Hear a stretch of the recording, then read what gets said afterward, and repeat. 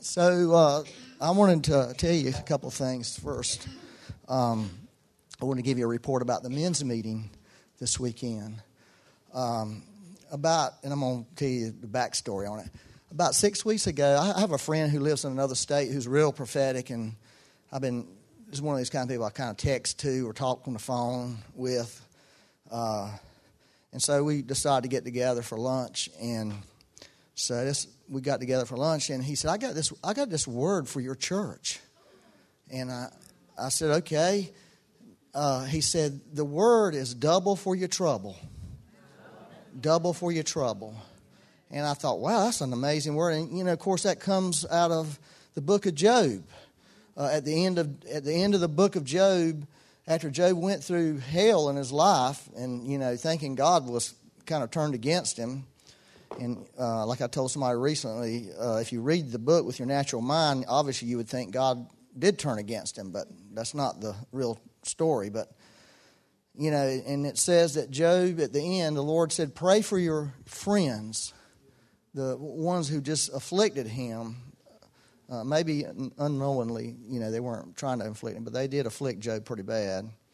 And it says that Job prayed for his friends, and it says the Lord restored Job's fortunes double. Gave him 2 times the kids, and I think somebody mentioned he had the most beautiful daughters ever. Well, that might be a kind of a rough day for a dad. You got to keep out, watch out for your daughters.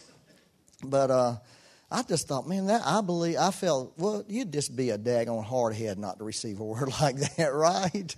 You'd have to be jaded beyond repair. I mean, it doesn't take a lot of, faith even to receive that word. It's just a hopeful word. And I just really prayed about it a lot since then and asked the Lord about it and really wanted to see that word released here.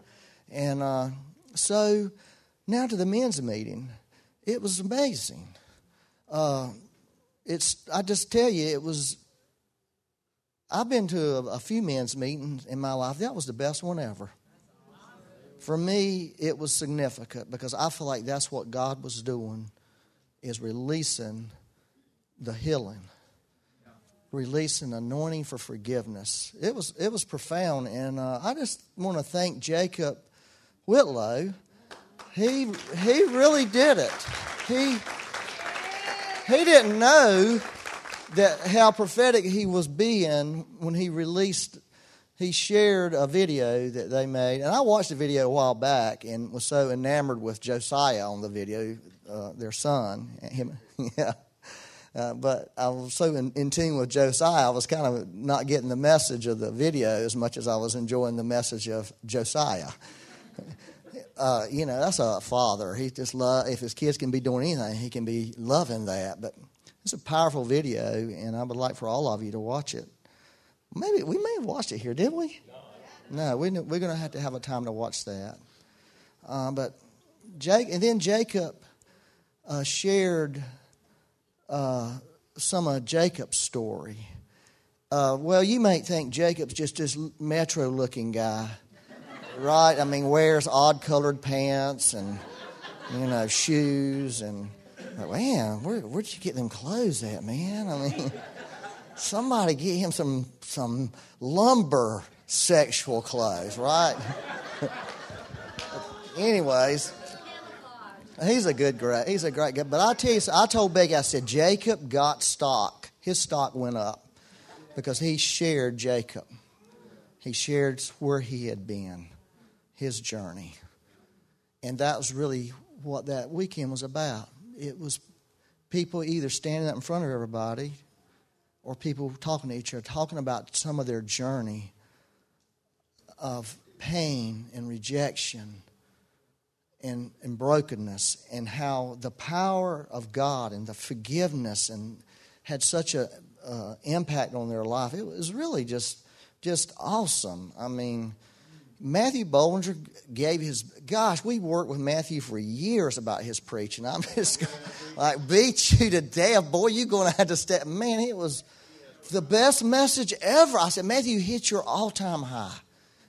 And you know what it was? He told some of his story of forgiveness with his first wife. and the broken marriage and the journey that God took. And it was really good. It was sticking. And I think Luis brought up he shared that thing about Job. Larry had a profound vision about the forgiveness thing. And then Jim gave an amazing message about Joseph with a little bit of a different spin on it, about the prayers of a father that caused a shift in Joseph's heart and caused Joseph to be able to forgive. I thought that was really a directional prayer, message, actually, that we need the fathers in this room need to stand up right now. If you're a father, naturally or spiritually, please stand up. Yes, it's not Father's Day, but here's what I want to do. I want us to pray for a moment. I want the dads to pray like Jacob prayed. That was when everything was going down the tubes for him, and he'd already thought he had lost Joseph. Was about to thinking he was going to lose some more of his sons, and he just couldn't bear it. Really, I mean, what father could bear losing a son? But we also heard from Mike Stewart, who has lost a son, and how he was able to, his journey of forgiveness for the man who murdered Matt Stewart. It was amazing, Mike. Thank you. But when you shared that, I felt crushed when you shared that. I felt crushed in my heart. You was able to get up and say that, and just really wishing I had something to give you, to really give you. I wish I was so wanting God to give me something for you. But I realized when you sat with me there that you were giving me something. And you were giving me something only a father can give. And a father gave forgiveness to a man who destroyed your son's life. And I really appreciate you letting us in on that little piece of your life. And it's very powerful and meaningful. So I just want the fathers in this room to pray and ask the Lord to do what Jacob did when he prayed. He just said, Lord, have mercy and compassion? Something like that. The Almighty would put mercy and compassion in the heart of Joseph, which he didn't know it was Joseph at the time. And so what we see in that is just that God would put, that we can't forgive unless God puts something in our heart. That's what that was saying. And I know that every man in this room, if you know Christ, you've been forgiven and you have that. But I just think maybe Jim, you could do this, because I don't really. All I know is I just feel like your prayers are important. That's what I feel. And how can we pray this? I don't know. If you want to come in here and lead us in a prayer, Jim, I don't know what to. Since you gave that message, just lead these men in a prayer. Oh, man. We really need the Holy Spirit, don't we? Yeah. At all times. I really believe that the Lord is giving, especially spiritual fathers, the ability to pray mercy, to impart mercy and forgiveness into horrible, conflicted family situations that have broken the hearts of people.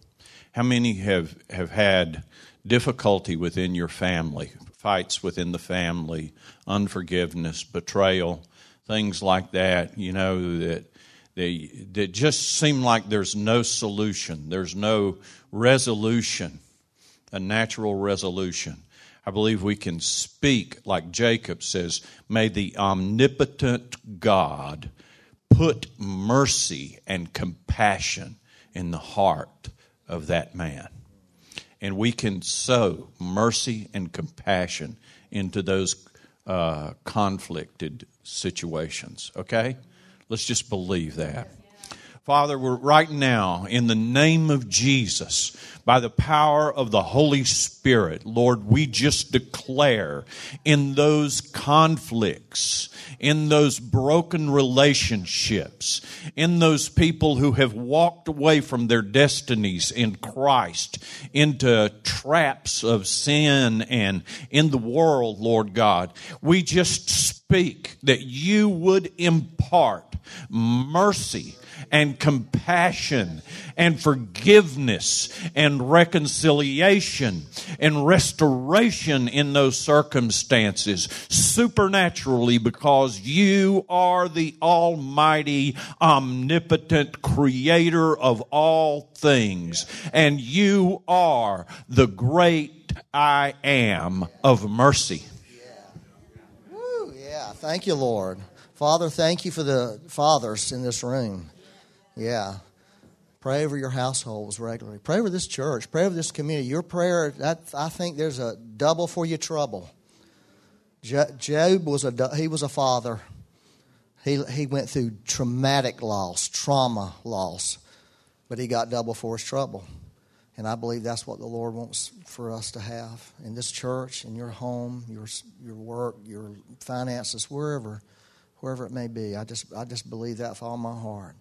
And so, Lord, I thank you for that. I thank you for the testimonies of Tommy McCraw gave a testimony of 20-something years of a broken relationship with his brother and how God has brought healing in that relationship.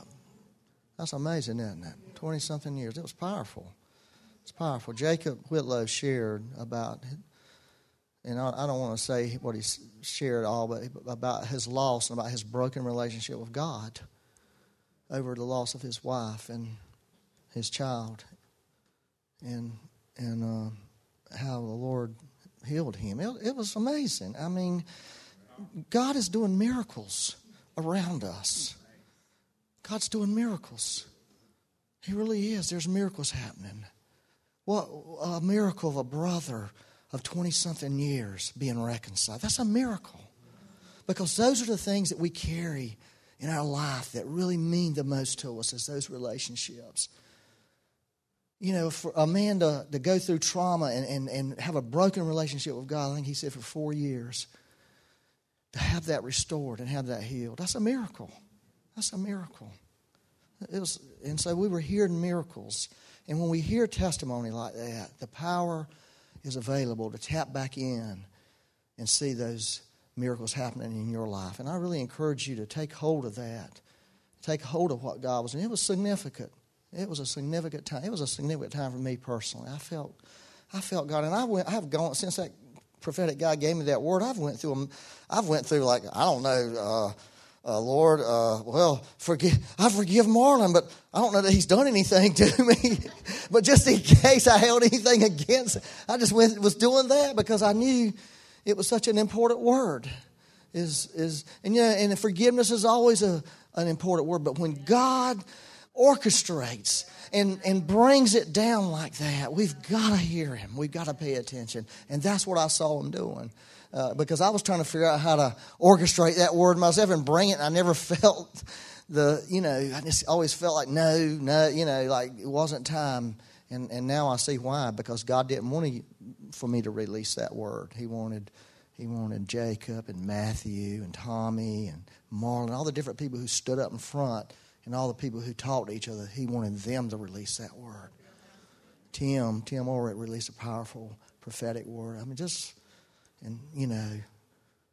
I just feel like, I'm just saying this. I just feel like, for you, stand up. Stand up, Mike.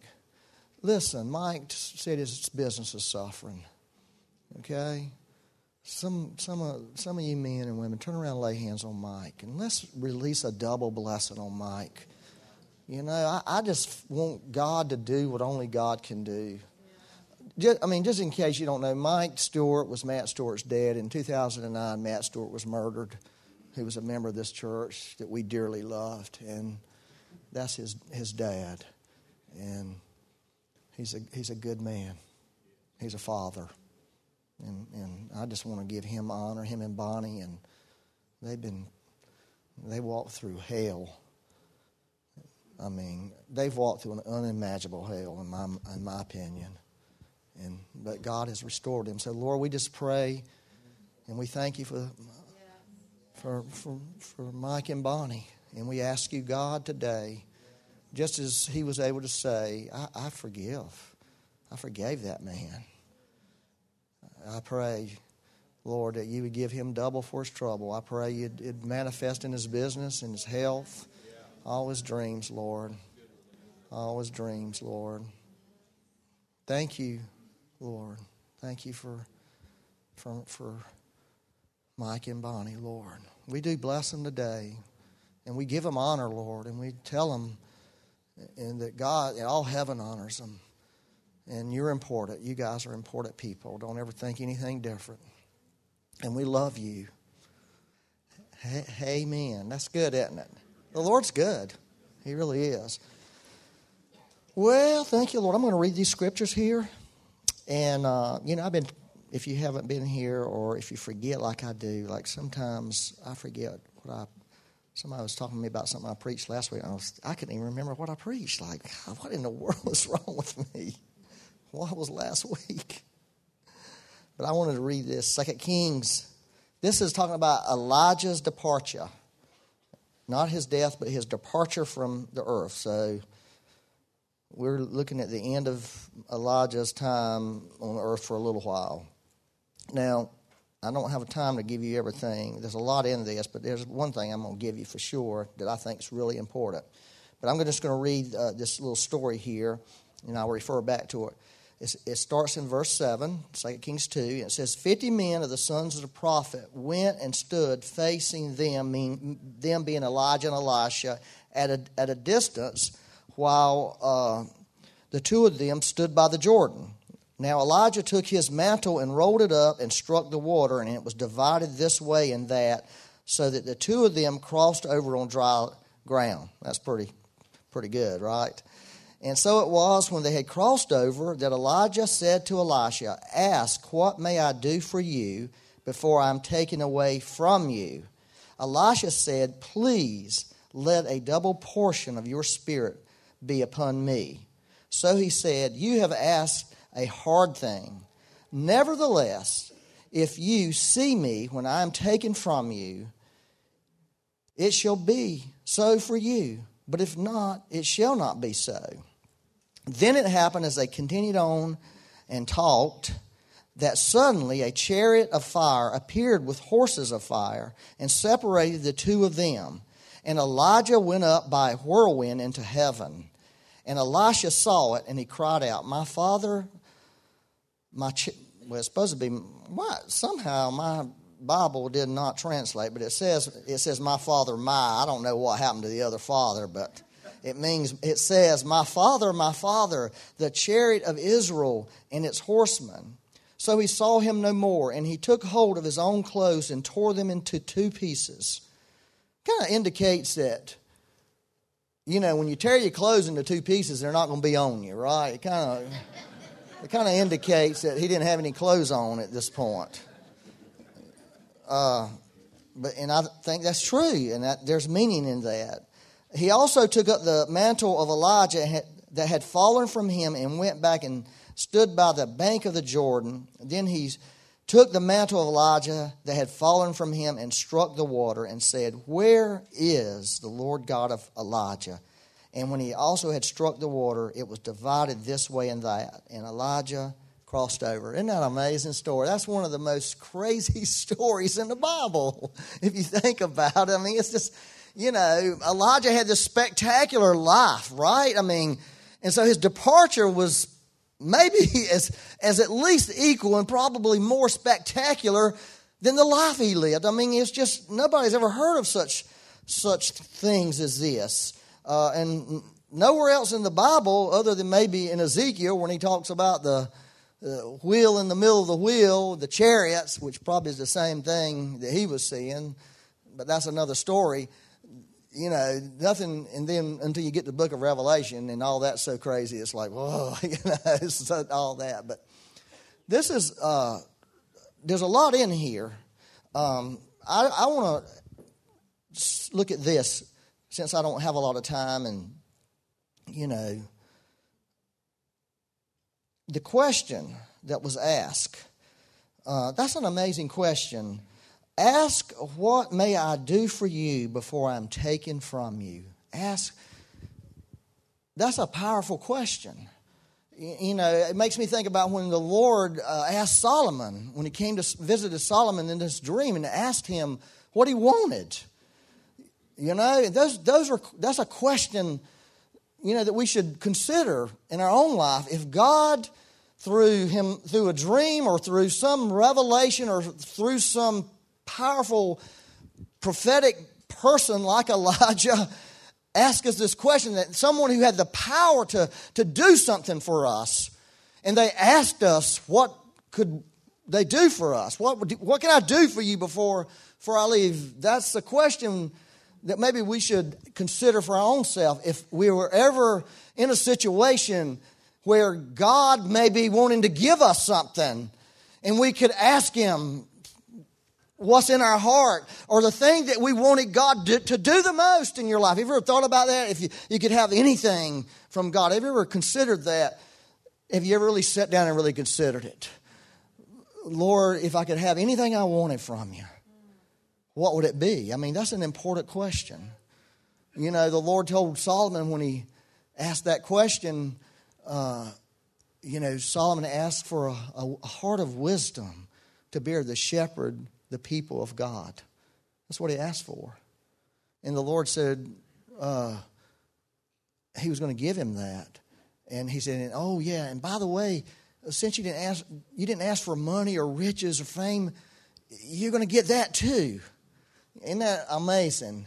Because he could have asked for money and riches and fame and got that, but not had the wisdom to do what he did. And he's known as one of the most wise people who's ever lived on the earth.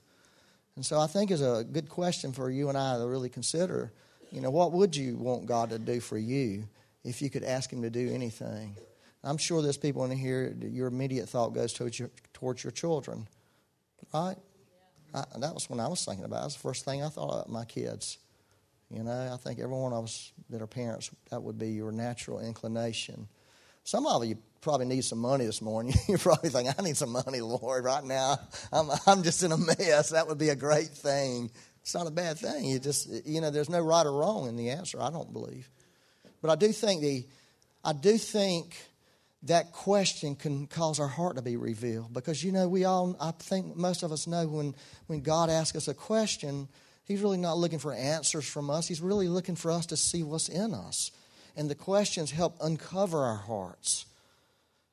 Okay, so this morning, if the Lord would ask you that question, what would you see uncovered in you? What would you find out about yourself this morning? What would you really, really want from the Lord? Ask yourself that. Sit down sometimes and just think through it, and spend some time thinking about it and see what's really in your heart. I really want to say that. But so Elisha said, let me have a double portion of your spirit upon me. That's a powerful request. I think most people, if you're like a charismatic or Pentecostal person, you would think about the anointing and about the miracles, right? Because actually he really did do 2 times the miracles that Elijah did, right?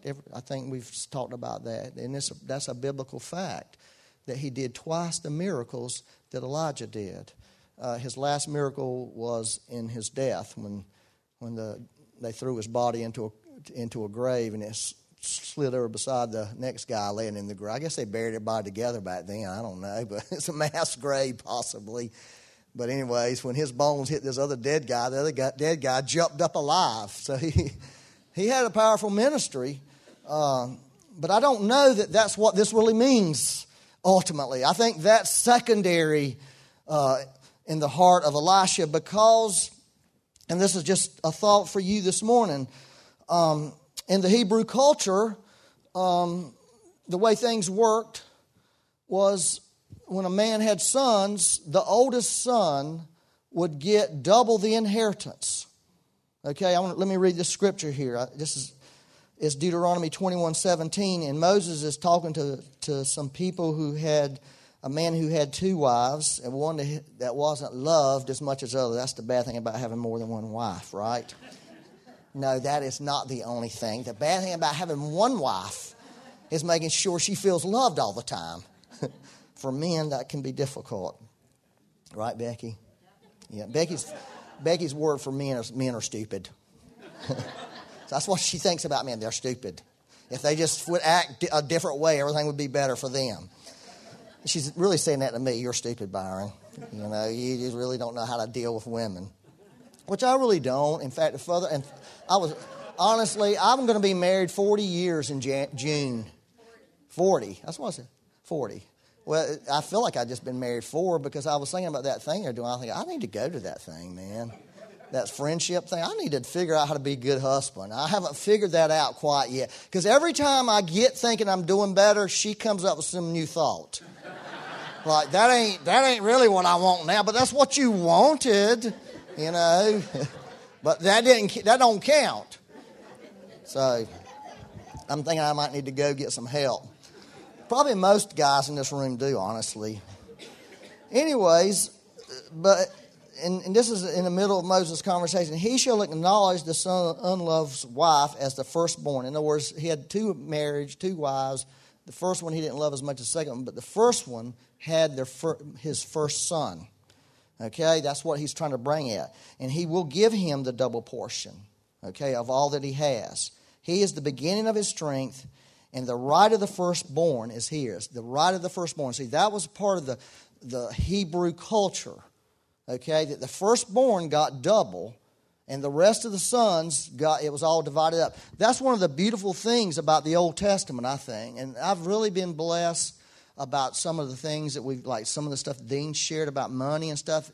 Looking at the roots of it, the Hebrew thought gives you a clear understanding. Yes, this is a shadow. Yes, this is not what we do today, but it gave us some indication of how God thinks and God feels and the way God approaches things. This is really important.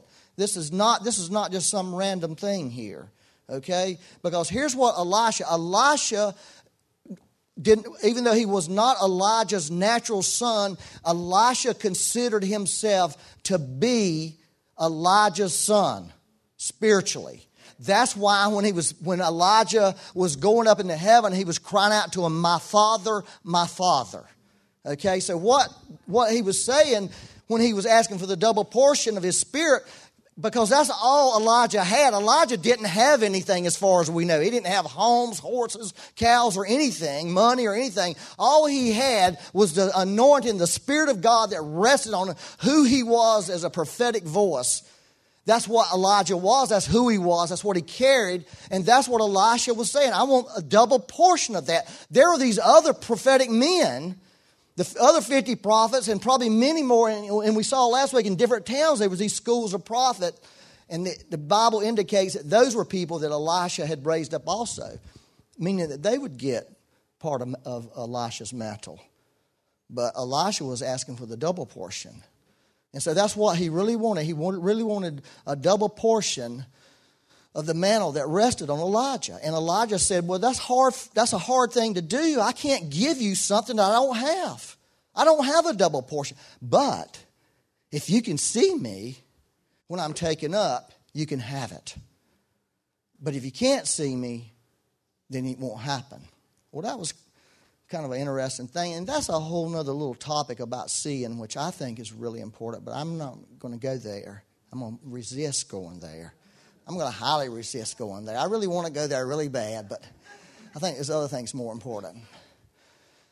Because, I was one of those people who always thought that Elijah went up into heaven in the chariot, right? I mean, everybody thinks that. There's even pictures of Elijah going up in heaven in a chariot, but that's not really what the Scripture says. It says he went up in a whirlwind.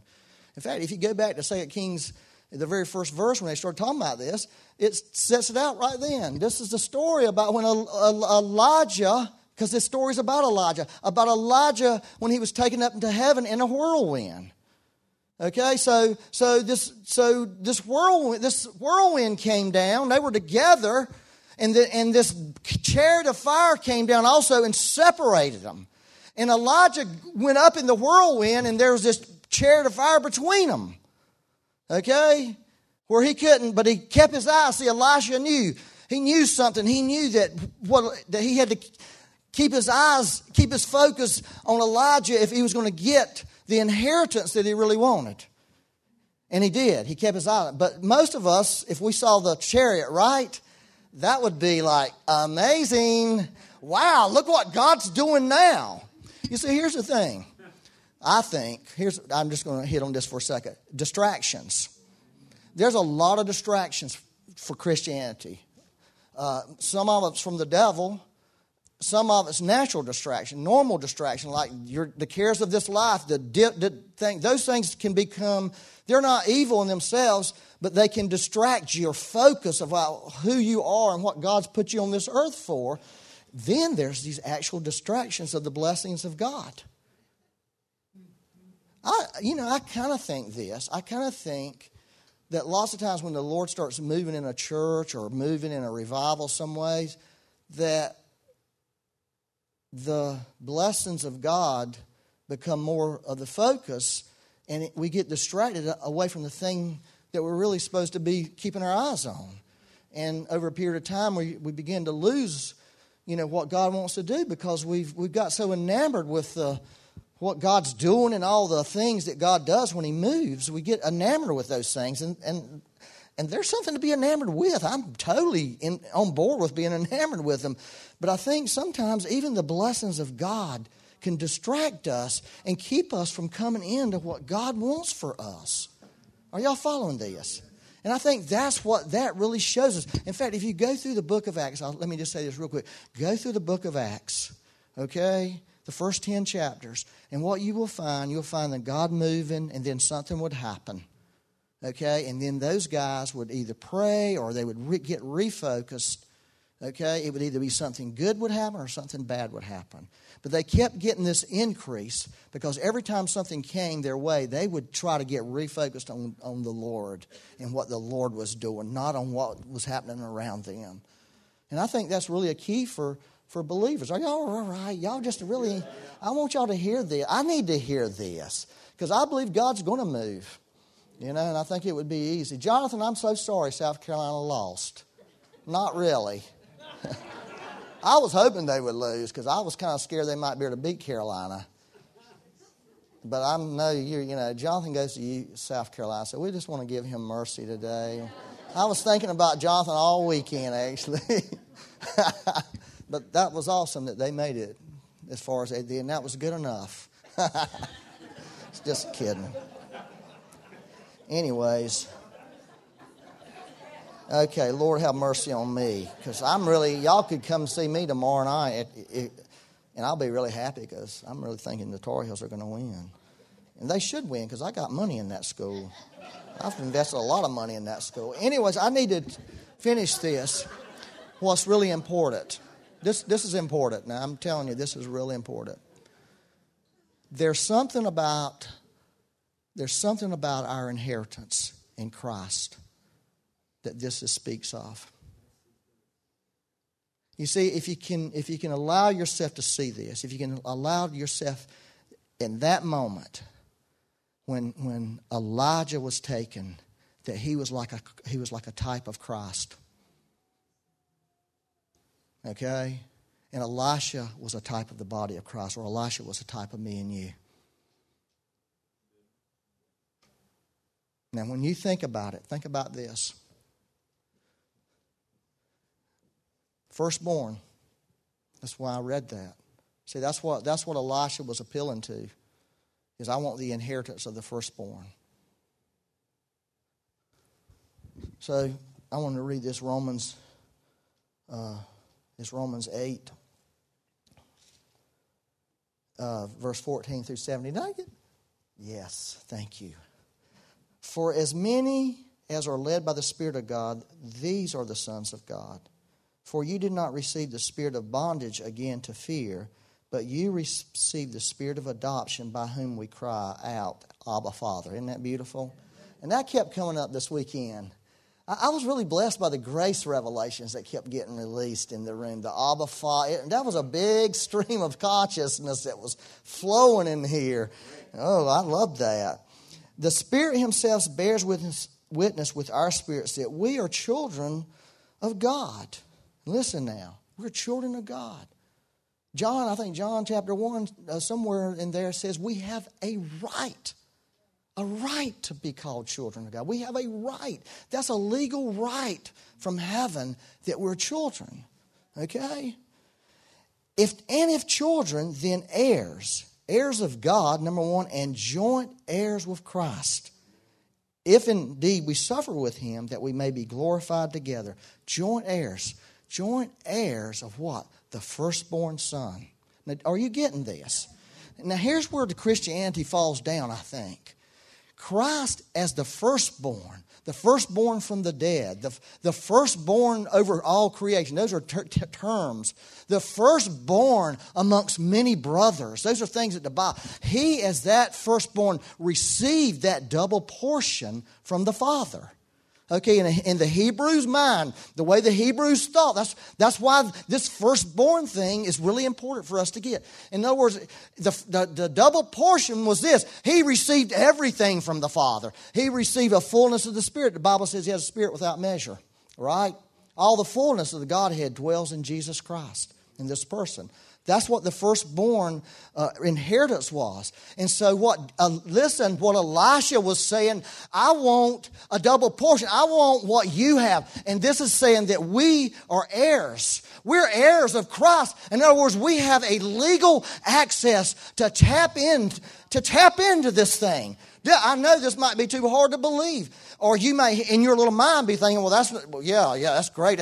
No, God wants to reveal that to our heart. That all that Christ had, all that Christ is, all that Christ was, we have legal access to say, we want that. Because we're a joint heir. Somehow God has made a provision for us to be able to tap in, not to what our inheritance was or is. I don't want my inheritance. I want his inheritance. Because his inheritance is the double. If I just get my inheritance, I'm going to get a little portion because there's a bunch of us. And we're all going to get these little portions. And as awesome as that would be, he's got the double. He's got double of what God. Think about it. You know, the Bible says, I've thought all the things. Like, Christ is our wisdom. We can actually have his wisdom.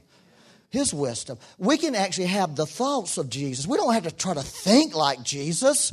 What is that absurd to try to think like? That's the most absurd thought in the world. Nobody can think like Jesus. Only Jesus can, but we can have his thoughts. Are y'all thinking about this? Are y'all thinking about this? And see, all those distractions,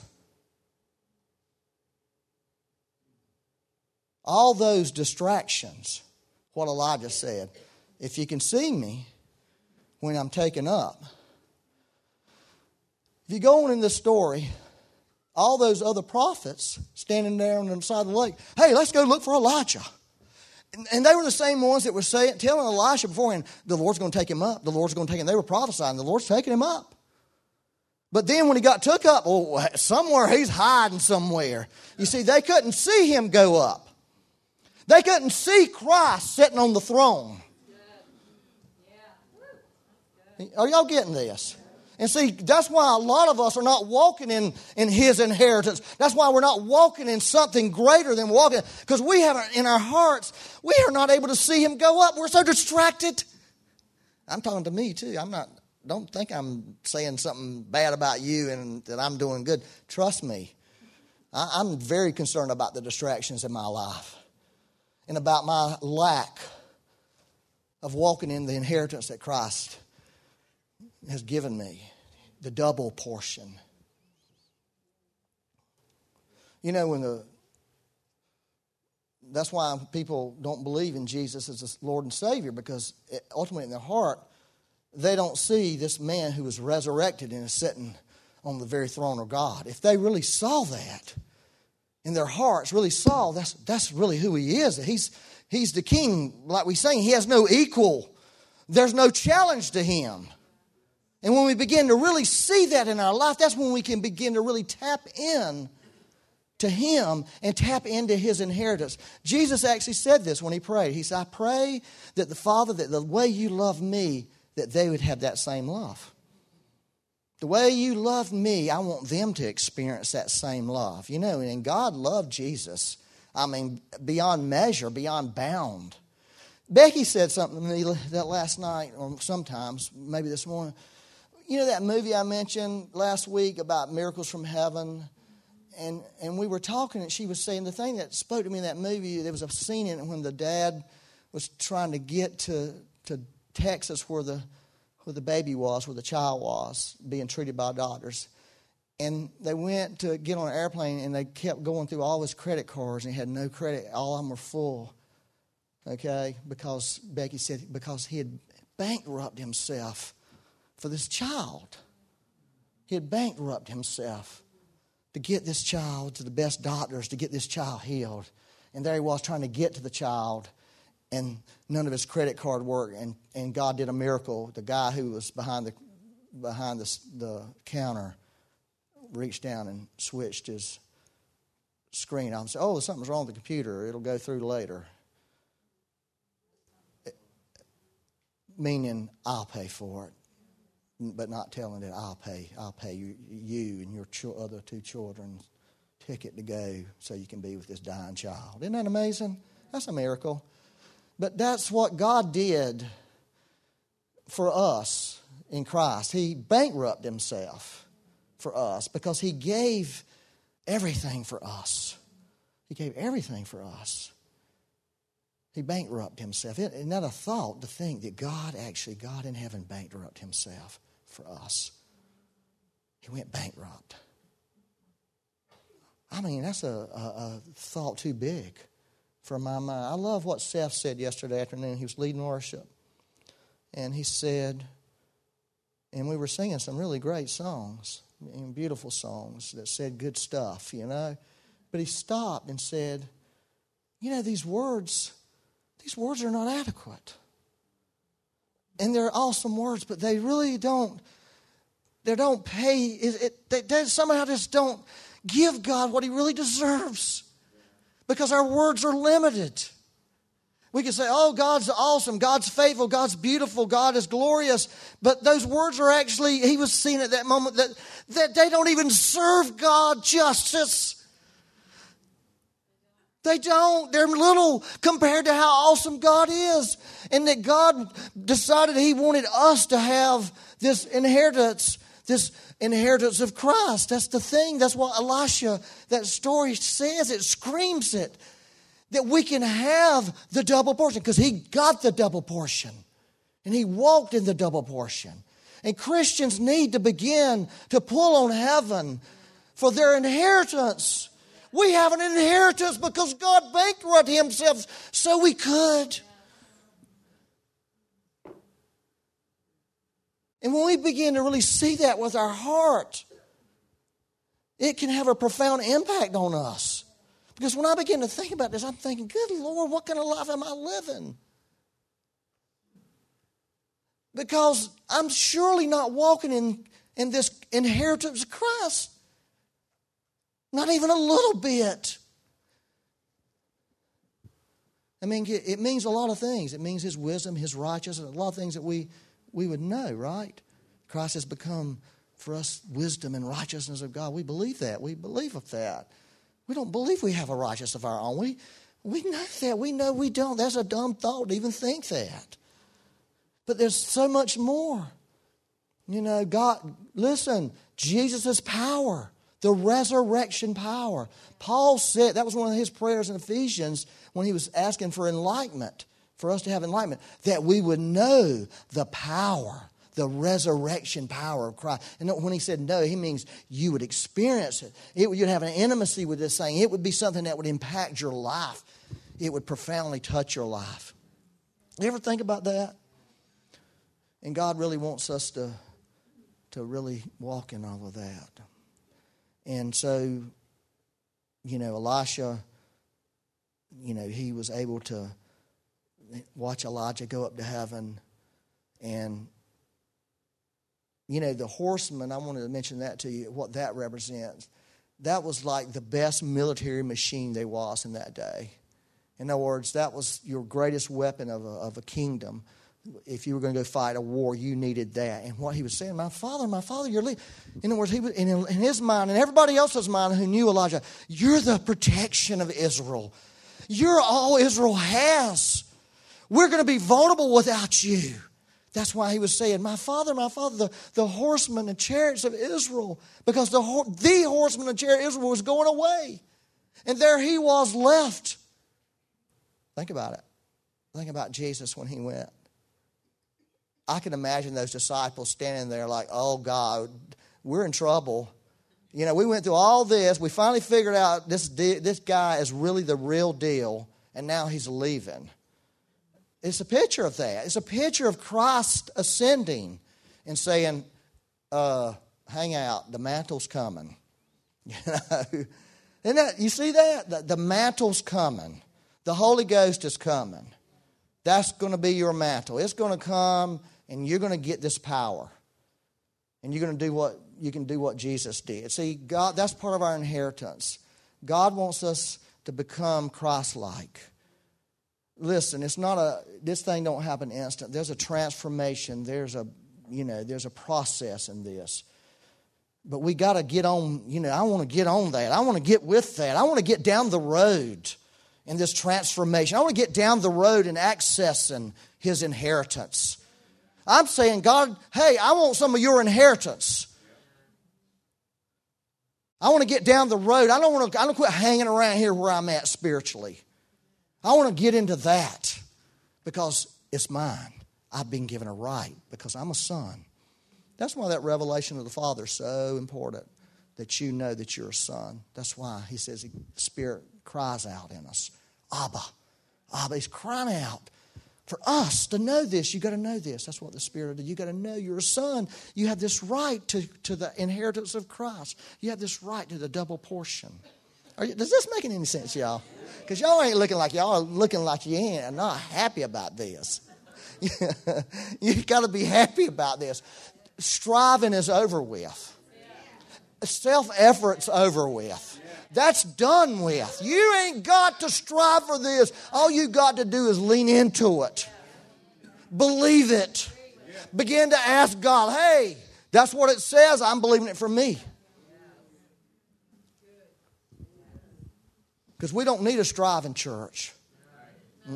We need a church that believes in the finished work. We need a church that sees him on the throne and sees that the mantle has come down and that we're picking that mantle. Well, I'll tell you what, I'm going for that mantle now. I might have to fight a couple of you. I know there's a couple of you here who's pretty wild about stuff.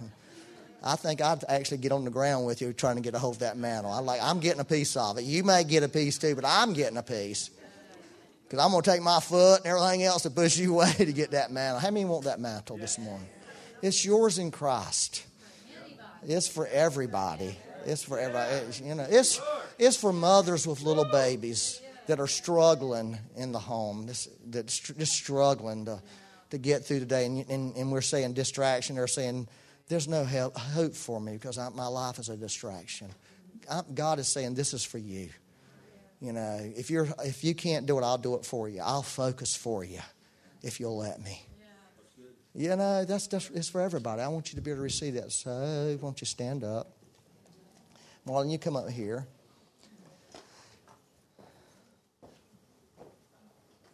Hey, we really do need to abolish our old way of thinking. Okay? Let's abolish it today. Let's begin to tap in to the inheritance in Christ. Let's start thinking that way. Is this hard for you to think this? I know for some of you it's really easy. Some of you it might be hard. To me, it's like, gosh, is this really true? I mean, this seems so good. This really seems really good. Can this be true? And why isn't everybody else not doing it? That's my question. Like if you knew there was $1 million hid back there in one of those cars and somebody said you could have it, how many people would be left in here like, oh, well, yes, there's $1 million out there, but I'm not going to go out there and look for it. Now you would be knocking people down, getting out the door to get that $1 million. I would. In fact, if I knew it and didn't, I wouldn't tell nobody. And if nobody, I'm not telling them, I'm going to go get it first. And then I'll tell them, oh, yeah, the Lord said there was $1 million out there. Lord, I just pray this morning. You're worth, oh, Lord, you're just amazing.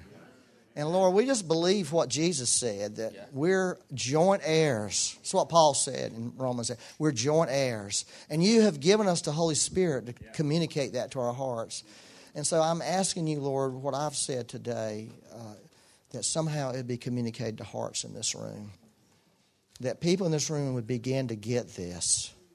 I mean really get it, Lord, that we can tap into the double portion of Christ. His inheritance. And Lord, we know the Scripture teaches that we've inherited the kingdom and we've inherited God. That's two things it says clearly in the Scripture. That we've inherited God and we've inherited God's kingdom. That we have a right to God. We have a right to His kingdom. Nothing, only you can stop yourself from God. Only you can stand and say, I'm not going to access God. God will not do that to you. God will not do that to you because He's given us a right as children to have access to Him. And He's given us a right as children to access the kingdom, which is everything. All provision, all everything is in the kingdom. That's why He said, seek it first. Go there first. That's what He was saying. Listen. Go there first. Don't go to the natural first. Go there first. You hear that? Some of you need to hear that because you got problems and you're going back to the natural realm to try to solve your problem. You're looking at your bank account. Well, you need to look at it, but that ain't the first place you need to go. You need to go to the kingdom first. That's why He said, seek that first. Go there first. And when you go and you pray for that kingdom to come, something's going to happen. Because God answers our prayers because we're His children. It doesn't matter what your experience tells you. We're in a new time. You need to forget your experience. That's what you need to abolish. Is your bad experience. Right, Jackie? Abolish your bad experience. Right? Jackie gave me this word. You got to abolish. There's some things that need to be abolished. I think some of us are past our bad experiences with God. Let's abolish them this morning. Let's do that right now. Let's just take a moment and do that. I think this is important because that hinders a lot of you. Some of you have just had absolute failure over things with God. You know, I'm one of them. But we got to abolish that in our minds, okay, and start believing what God has said. So think about the failure area, the disappointment, your bad experience. Think about that for a moment and just say, I abolish that in the name of Jesus. I abolish that. I abolish that. I abolish my failure. I abolish my disappointments. Just abolish it. Take that time. Let the Holy Spirit do that for you. That's what He wants to do. I'm telling you He does. Well, thank you, Lord. Come on, let's abolish. That's a good word this morning. Thank you, Jackie. This is what she said. We need to abolish. Then we need to edify. Let's build up what God is saying. Let's build up what God is doing right now. Let's build that up in let's put our focus there. Don't let that other stuff distract you. Okay? Let's purify. Let's let the mind of Jesus come into our hearts and thoughts this morning and cleanse them. Let's purify. Let the Word of God wash through you. And then let's validate it. Let's prove it by doing it and living it. I think that's what I'm getting out of her words that she was getting this morning. Abolish. What do you want, Tim?